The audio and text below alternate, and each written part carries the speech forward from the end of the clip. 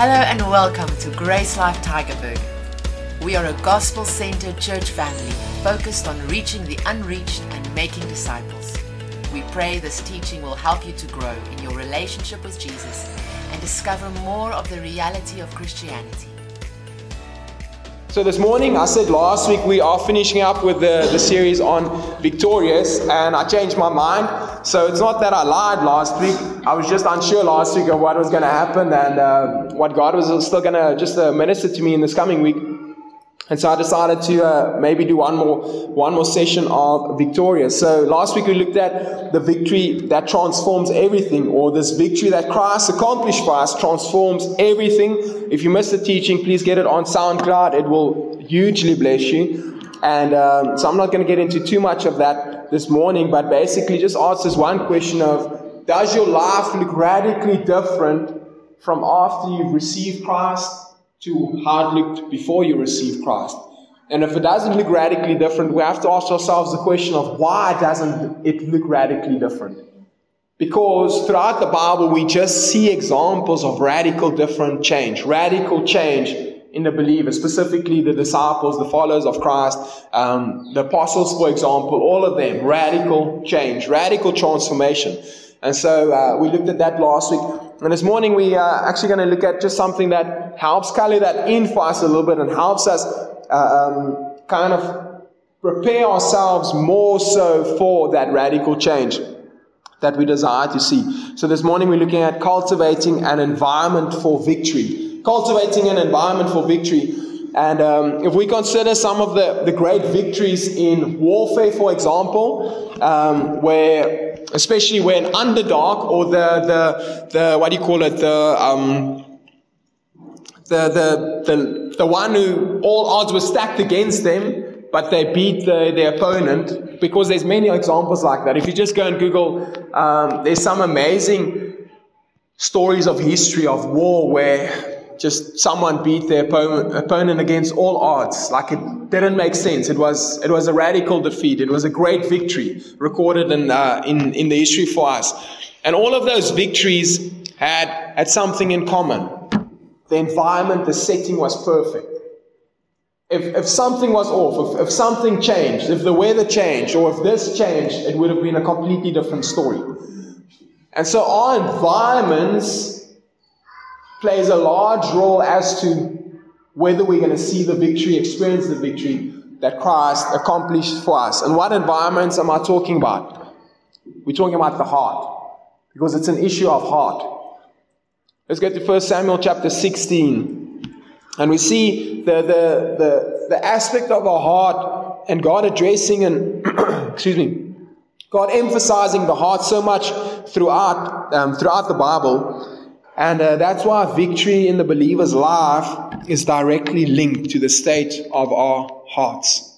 So 1 Samuel 16 verse 7 says, "But the Lord said to Samuel, don't judge by the appearance or height, for I have rejected him. The Lord doesn't see things the way you see them. People judge by outward appearance, but the Lord looks at the heart." God looks at our hearts. God is concerned with our hearts. So we have to understand that this is not talking about your physical heart, just by the way. It's not talking about whether your cardiovascular movement is good or if it's bad. It's not talking about any heart issues physically and scientifically speaking, but it's about the belief system, because our heart is where our belief system is found. You can know something intellectually here in your mind and emotionally have a kind of experience, but who of you have experienced that your emotions go up and down? What you are really passionate about today might be very different from a year from now. For example, everyone is pretty passionate about rugby right now. That wasn't necessarily passionate about rugby maybe 2 months ago. Some of you are as passionate, and it hasn't changed a lot, but for some of us it's changed a little bit. Like you've become a little bit more passionate about rugby since it's the World Cup. And so, case in point, our emotions go up and down, and what we value right now might change a little bit, or what we are passionate about now might change a little bit. So it goes beyond that. It's a matter of our belief system, the innermost desires and corners of our hearts. So that is why God says that He is always concerned with our hearts. Matthew 22 verse 36 and 37 says, Master, which is the great commandment in the law? So here's a Pharisee asking Jesus, what is the great commandment? And there's a lot of context to this, which we're not going to get into this morning, but just want to emphasize on Jesus' answer. And it says, Jesus said unto him, you shall love the Lord your God with all your heart and with all your soul and with all your mind. Now, here we see the great commandment of the 10 commandments, to love the Lord your God with all of your heart. This is really profound because the greatest commandment, God, we've even if you consider the 10 commandments and you start off with this one, it's amazing how we see further in the Bible, within the context of the Bible, Jesus gives us the summary of all of this, and in this context, he goes on to speak about the second is likened unto it, love your neighbor as you love yourself, and then under these 2 commandments hang all of the law and the prophets. Or other translations communicate under these two commandments summarize all of the law and the prophets. The law talking about the 5 books of Moses, and then all of the prophetic writings after that.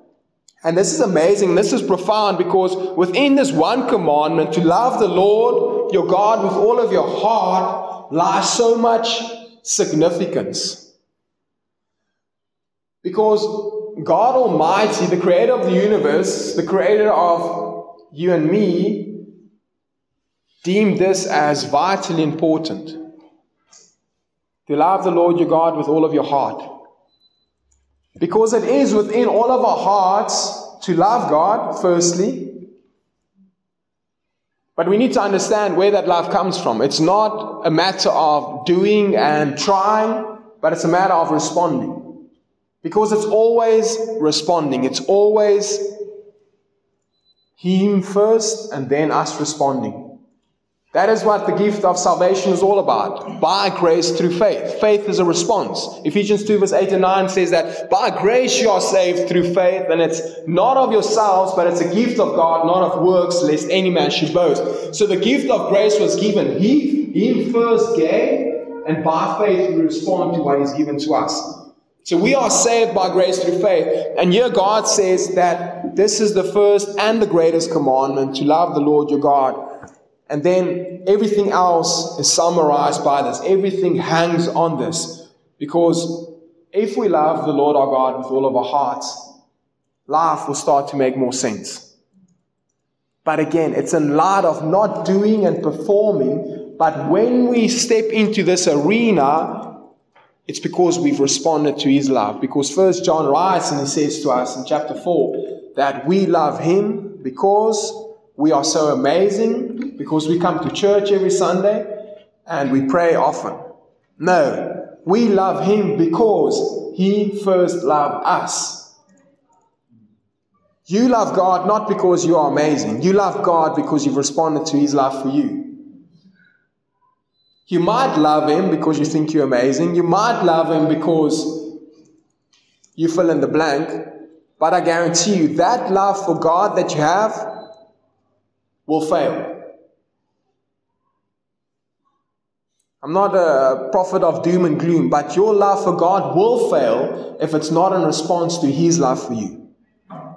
That's not etiology, that's the Bible. That's what the Bible teaches us.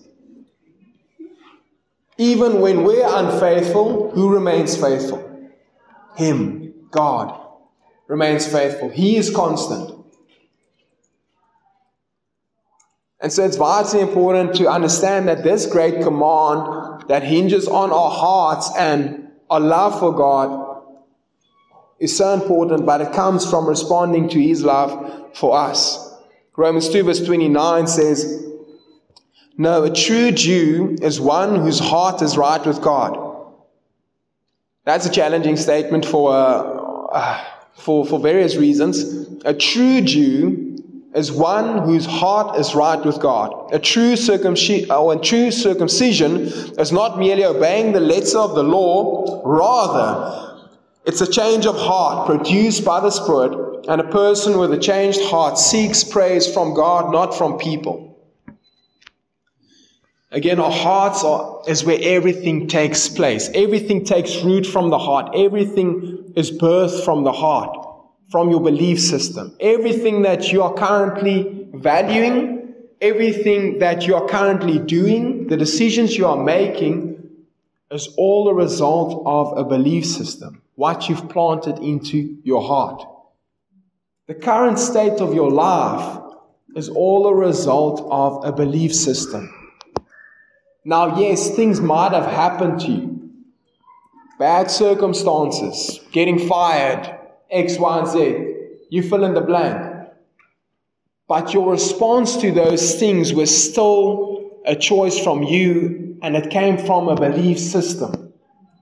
For example, if someone scratched your car in the parking lot, whatever your belief system determined whether you scratched their car back or whether you just blessed them and said, "Thank you, Jesus, for your love and your goodness, and that my insurance will pay out." And even if you don't have insurance, that car will burn one day, and you're not going to mind in heaven. That's the ultimate reality to every problem. How much is this going to affect me in light of eternity? We need to often remind ourselves of how much is this challenge and this problem going to have effect in my life in light of eternity.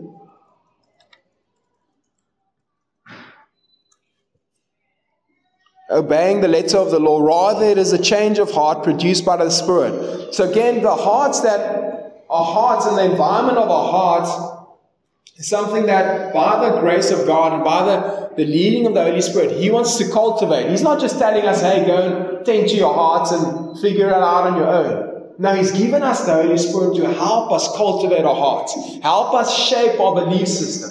He wants to teach us. He wants to remind us. He wants to guide us. But oftentimes we're just busy with our own guiding that we don't have time to be guided by God.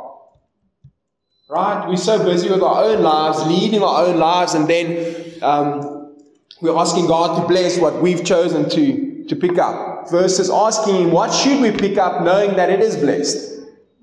Right? That's a big difference. Okay, I'm going to do this, and the next thing, and God, will you please bless this day?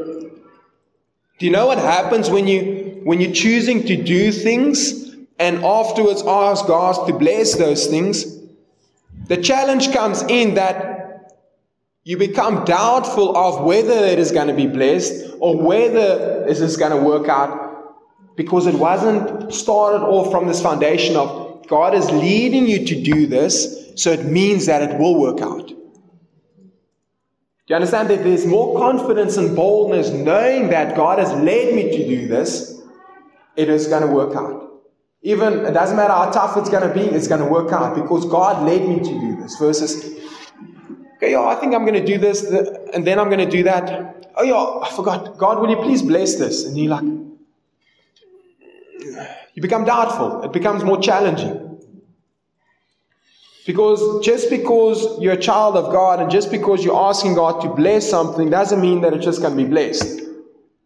Let's use a very extreme example. God, please bless this relationship that I have with this other lady at this coffee shop, because she's quite pretty and Catherine hasn't been that nice to me this past week, and I just want to spend some time with a pretty lady and feel good about myself for a moment. Please just bless that. I know that's a extreme example and it sounds silly, but the case still remains. Just because we're children of God and we're asking God to bless something doesn't mean it's going to be blessed. It needs to be in line with the Word of God. And so the Holy Spirit wants to help us experience heart transformation, because from heart transformation comes life transformation. It starts in the heart. It always starts in the heart. It's not about behavior modification. You can try and change your behavior, and you'll do a pretty good job at it. Legalism and religion has shown us that people do pretty good on their own terms and trying to perform and keep up appearances and put their best foot forward, but then eventually fail. And eventually the skeletons comes out of the cupboard. Do you know what I've done?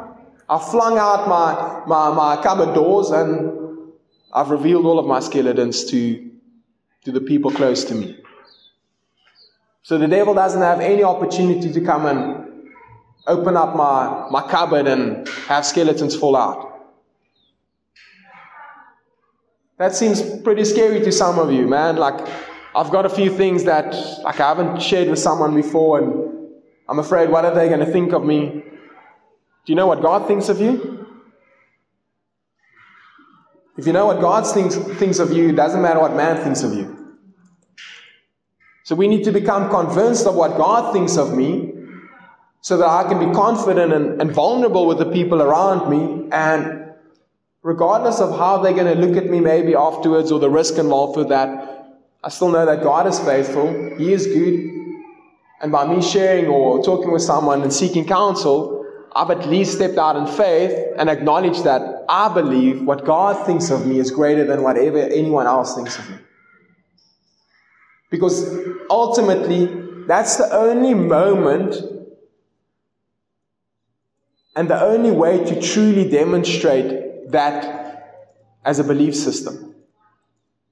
Right? Because up until sharing with someone something really challenging that you've gone through, and I'm not just saying someone generally, please, man, I'm not going to share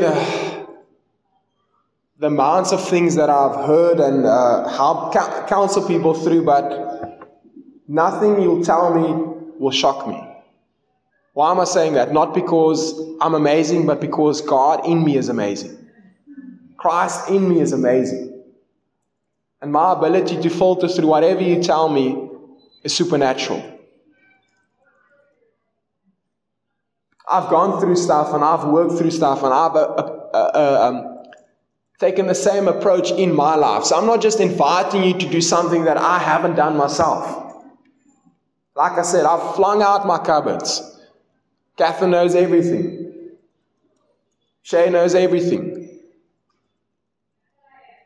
Marma knows everything.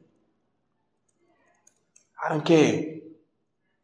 Firstly, because I know who God thinks about me. But secondly, I know that those people love me. And when I shared with them, man, just the weight that comes off of you. You dismantle and you disarm the enemy and the foothold that he wants to have in your life by bringing something to light, shining Jesus upon it, and inviting the body of Christ to be the body of Christ, ministering to one another. None of that was in my notes again, so that was for someone I trust the Holy Spirit is ministering to you and comforting you in firstly that what He thinks of you is more important than what anyone else will think of you, but then also the invitation to be vulnerable and allow the body to minister to you. Proverbs 4 verse 23. We need to understand that heart change starts at salvation, but then from there it's a process of growing in experiencing that salvation. Proverbs 4:23 says, So above all means first of all, the first thing. Above all, first of all, guard the affections of your heart, for they affect all that you are. Pay attention to the welfare of your innermost being, for from there flows the wellspring of life. What does it mean to guard the affections of our heart? We see the word guard and we oftentimes think, okay, cool, I need to guard my heart. So then we've been hurt in a relationship, and then you're like, okay, I need to guard my heart and cut that person out of my life.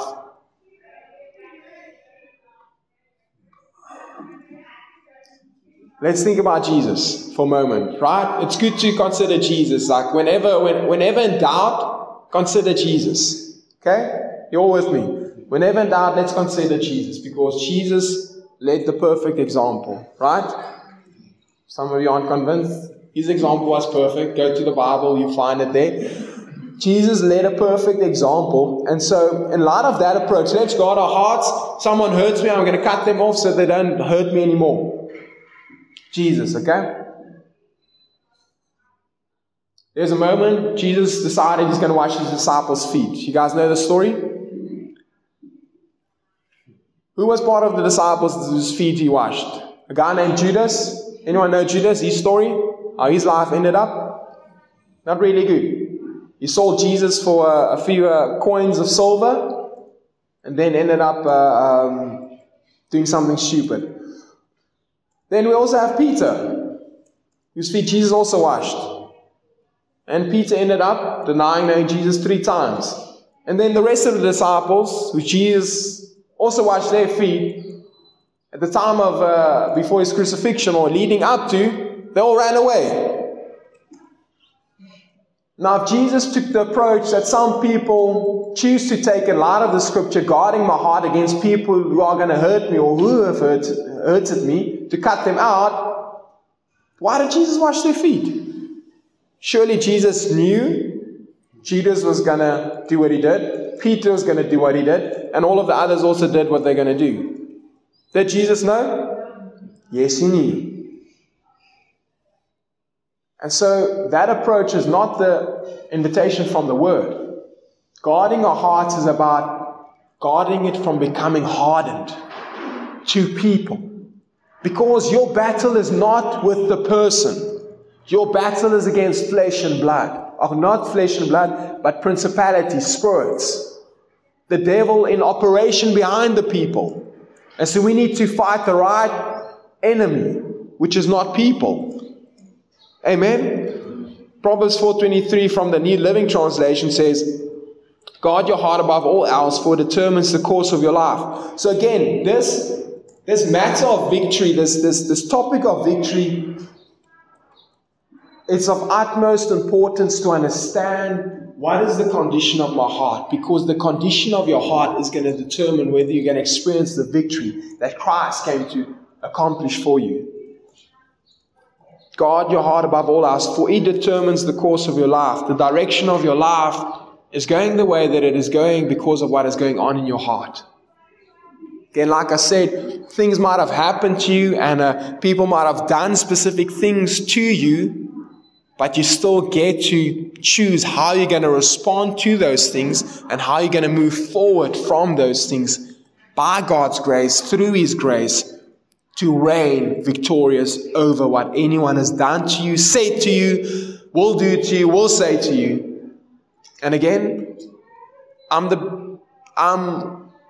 not the best example. I know I'm a example. I know because I know my life, right? I know the decisions that I've made, the things that I've gone through and how people have treated me and all of those things. So I know it's possible. By example, by experience, I know that it is possible to protect your heart, to guard it against becoming bitter towards people, to become hardened towards people for decisions they're making, for things that they don't do, for things that people are doing to you, that you get to respond differently by God's grace, guarding our hearts. But I love what the Passion Translation, it says, guarding your heart, guard the affections of your heart. So a good question to ask is, what are you allowing to affect your heart? Guard the affections of your heart. What are you allowing to affect your heart? What are you allowing to direct your heart? What is pulling at your heart? What influences your heart? Because each one of us has to determine what are those things.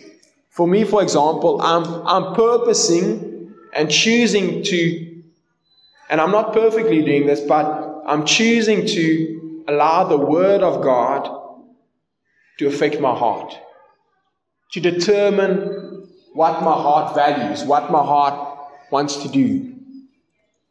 And by doing that, I can tell you, because this is the Word, that your life will be better for it. You'll experience more victory for allowing the Word of God to shape the affections of your heart. Another thing to consider, and we're living in a world where there's so much focus on emphasizing and encouraging having a victim mentality. Right? This whole world is like just own it. You've got all of these problems, just own it. Just be who you are and be the problem person, be a victim, and it's this person's fault, and it's this culture, and it's that culture, and it's just encouraging this victim mentality, which is completely contrary to what Jesus did. accomplish victory for us. Meaning that what someone does to you doesn't need to determine who you are. Just because you are born in a specific culture or a specific time doesn't mean you have to go by that mold, be shaped by that culture. We get to choose and determine how we're responding to everything in our lives. Are you going to remain a victim of other people's bad decisions and this fallen world, or are you going to choose the victory Christ provided for you and start reigning from that place? It's a decision we get to make. Let's go to 2 Corinthians chapter 10. But let's also just consider asking this question: how does this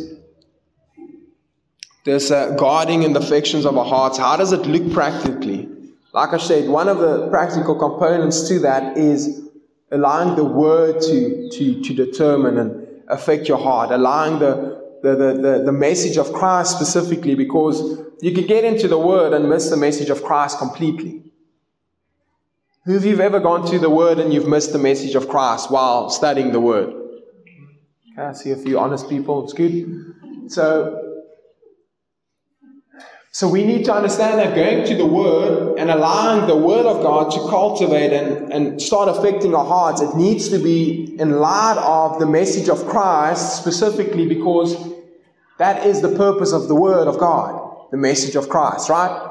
Outside of the message of Christ, the Word doesn't have a purpose. See a few blank faces. Outside of the message of Christ, the Word from Genesis to Revelation, outside of the message of Christ, if you take the message of Jesus out of the Bible, like, you have no Bible. Can I just get a few head nods that you guys are agreeing with me?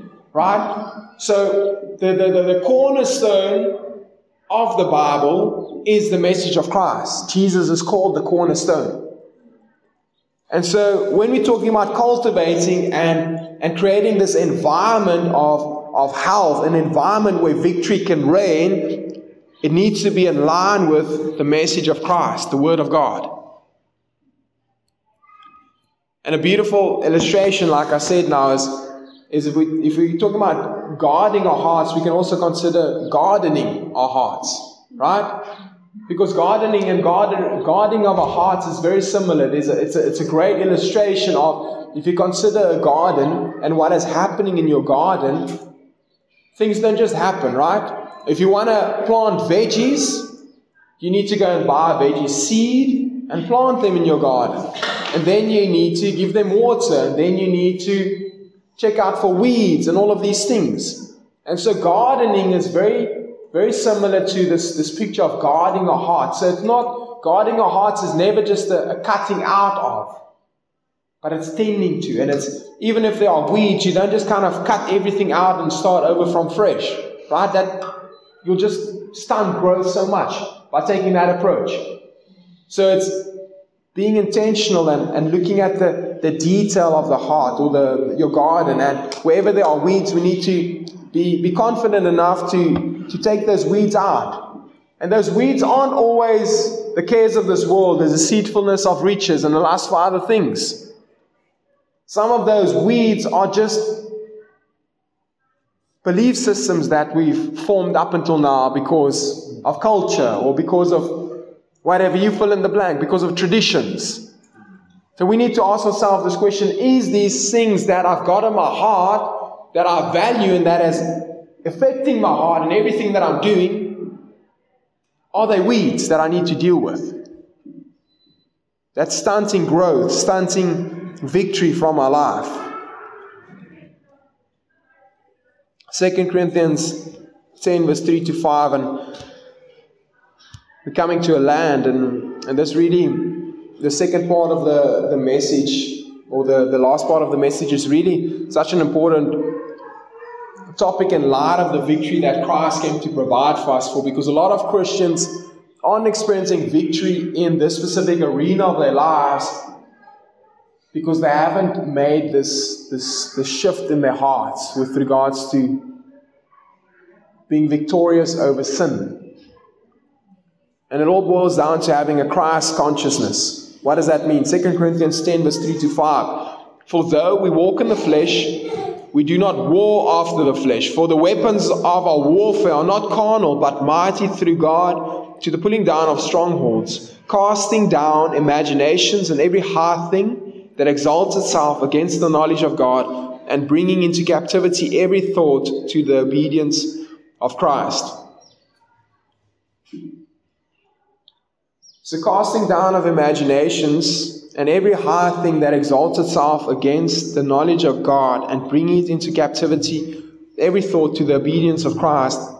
What does all of that mean? In layman's terms, it is, if it opposes Christ, if it opposes the victory that Christ came to accomplish for us, then don't take it. Don't plant it in your hearts. If you've already planted it in your hearts, take it out. Let it go. Let it go. Because you're the one that's the custodian, the gardener. Not God. God's not going to garden your heart. I'm not going to garden your heart. I'm giving you a word here this morning, and I'm sowing seed. But you determine whether you're receiving the seed and planting it into your hearts. And you're determining if there are things in your heart that you've planted, whether you're going to take them out or not. Sometimes it's difficult to uproot something, right? Because roots have taken place. And so in the uprooting, if you think about it practically with a garden as well, sometimes when you've uprooted something, like there's a little bit of a void there, right? There's now a little bit of a funny looking hole. That you now have to decide, okay, cool, now I have to kind of cover this up a little bit or replant something else. And so it's uncomfortable at times. But when God invites us to, and if we see something that needs uprooting from our lives, and we know that it's from God, who of you know that it is for your benefit? Some of you aren't convinced, and that's fine. That's why we're here on Sundays, and why we get into the Word. It's to become convinced of what the Word teaches, right? And to study things out, and to ask questions, and to investigate for ourselves. So we need to choose to value and to prioritize and to magnify the things that Christ came to accomplish for us, and start to devalue the things that are opposing that. And what we've come to accept as normal, come to allow to affect our hearts. Hebrews 10 verse 1 to 3.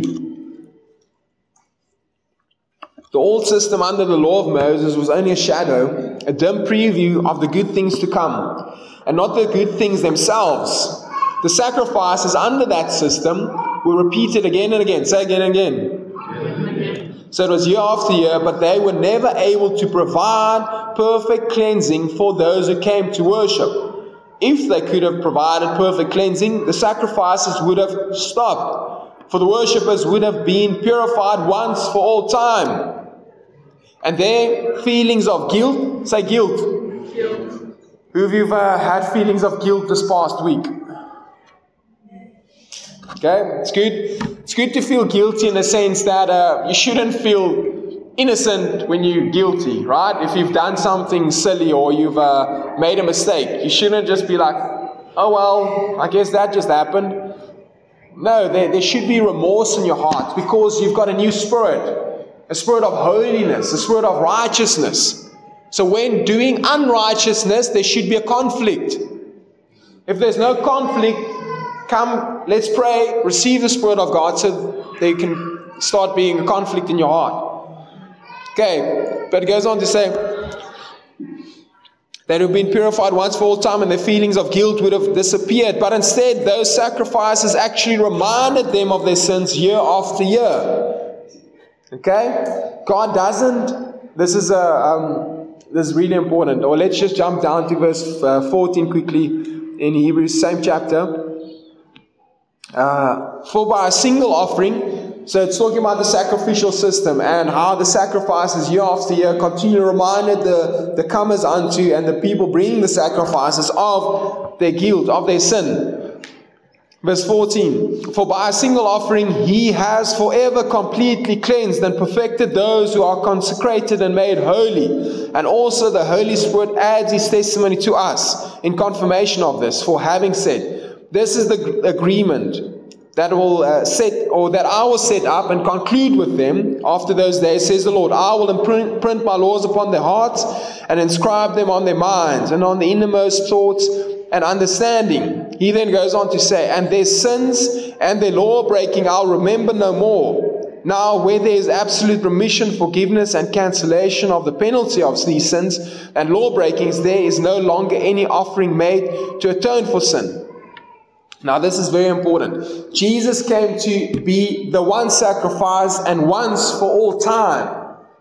So there's no more sacrifices. The sacrificial system has been brought to a close, to an end.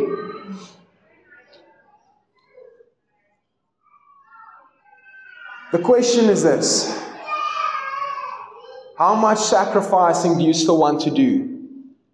How much consciousness of sin do you still have in your life? Because the sacrificial system that was brought about a consciousness. And when I'm saying consciousness, I'm not talking about a realization of this was wrong. I'm talking about being more aware of the sin that you are committing and holding on to and not forgetting. Versus a consciousness of Christ, the perfect sacrifice once and for all, magnifying and expressing thanksgiving for that and moving on from the piece of stupid that you did. Because I do pieces of stupid often.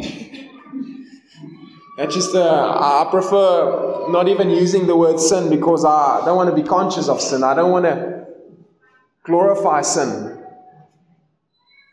So sin is a very a word that I don't even go to because it's not about that. Too often times we're so conscious and aware of sin that we've forgotten about Christ. What did He do? He came to be the last sacrifice. The Lamb of God who takes away the sin of the world.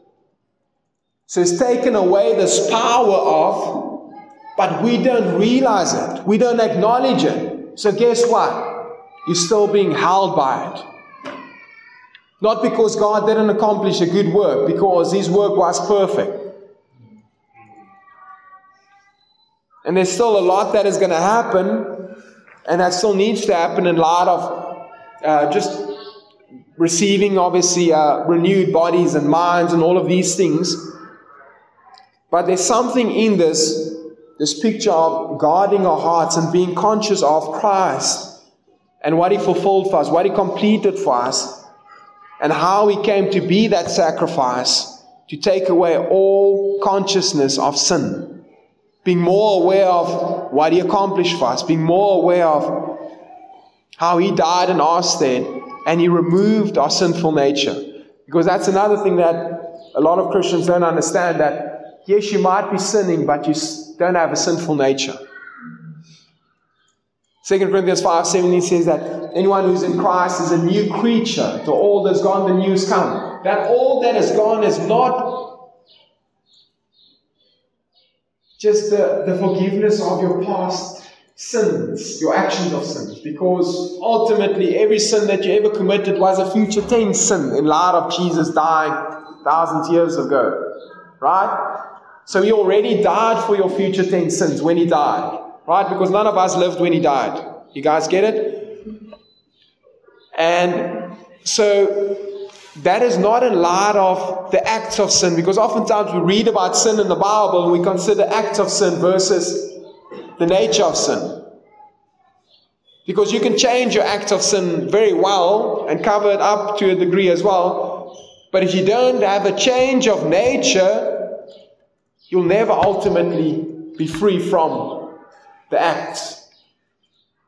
And when you've received the change of nature, the other problem is where we kind of covering this morning is you need to have a change of heart. And yes, to a degree, your heart has started on the process of change. But too many people are leaving it kind of, we receive Christ and we receive that new nature, and then we kind of just leave it there and when we wait for heaven to come. And we don't allow transformation to take place in our hearts, and we get into the Word and we cultivate our hearts and we dig into these things and choose to have our minds be renewed by the Word, so that what we believe about ourselves is no longer a matter of, I'm just a sorry old sinner saved by grace. No, you were a sorry old sinner. You were saved by grace, and now you are the righteousness of God in Christ Jesus. You are holy, blameless. You are called for purpose. You are called to bear fruit. Why? Because you've got a change of root. But you need to come to believe it. You need to become persuaded by that. Because again, I can testify of this. Before I came to know these truths, my life was a roller coaster of sinning and up and down and feeling worthy and feeling unworthy and making mistakes and remaking the same mistakes and over, the same old story. Round and round it goes. And then I became aware of the nature of Christ and my oneness with Him, to this the degree that, man, sin no longer has a hold over me. Because Jesus overcame. And guess what? I'm more than overcome. Why? Because the Bible says so. And the Bible is true. The Bible will remain true. And when we come to believe these things about ourselves and we're more aware of Christ in me, then it starts to actually affect everything that I do. Let's stand together. I always love using this analogy in light of this Christ consciousness and not being sin conscious. Hebrews 10 verse 17 says that, and your sins and your iniquities will I remember no more. Your sins and your iniquities will I remember no more. So if God is not remembering my sins and my iniquities, why are you remembering your sins and your iniquities? Remembering your sins and your iniquities is not going to help you break free from your sins and your iniquities. But remembering Christ, because that is what we see in the New Testament, in the epistles specifically, there's so much instruction to remember what we've received, to not forget what we've received, to stir one another unto what we've received. Because it's in focusing on and guarding our hearts and allowing Christ in me, my new nature, to affect my heart, the Word of God and the message of the gospel and the reality of Christianity to become the driving force of my heart and what I'm going through and how I'm making decisions, that we start to actually reign victorious and experience the victory of Christ. And so in light of sin consciousness versus, again, Christ consciousness, is too often we fall into this camp of like, I'm just a sinner and I'm a sinner because this is what I'm doing, so clearly I'm a sinner. No, stop and think about this for a moment. Your actions, yes, might be sinning, but your actions don't determine your nature. Because in the same way that a good Muslim person doing good things can't change their nature, so too the Christian who's had a change of nature, the bad things that you do cannot change your very nature. It's the same thing. Man cannot change our nature. It's impossible. Only by receiving the gift of Christ you can receive a changed nature, a new nature. And so when you are still acting in a specific way, it just means that you don't yet believe what you've become. For example, my sons like being dinosaurs, acting like dinosaurs nowadays, and they love dinosaurs and lions and all sorts. So they're acting like dinosaurs and they're acting like lions, and oftentimes they're acting like dogs as well. Does that mean that I've got dogs and dinosaurs and lions in my house? No, I just have kids that act like lions and dinosaurs and dogs in my house. So just because they're acting like that doesn't mean that they are. Just because you're acting like a sinner doesn't mean that you are. Stop thinking that your actions have got a greater effect on your life and what Jesus has come to accomplish for you. Your actions cannot undo what Christ has come to accomplish for you. Start believing who you are. Start believing who God says that you are. Allowing that to affect your heart more than anything else. And before you know it, that belief system, that seed planted in your heart, cultivating that truth in your hearts and in your lives will be the driving force for you to experience victory from every sin that you are struggling with today. Money back guarantee. Come and ask me. I've got testimonies. You can find more of our free teachings on our website, www.gracelife.ca. And if you're ever in the Tygerberg area, we invite you to join us for one of our gatherings. Our aim is to help you discover Jesus, find family, and experience life. To contact us or to find out where and when we meet, visit our website, www.gracelife.ca.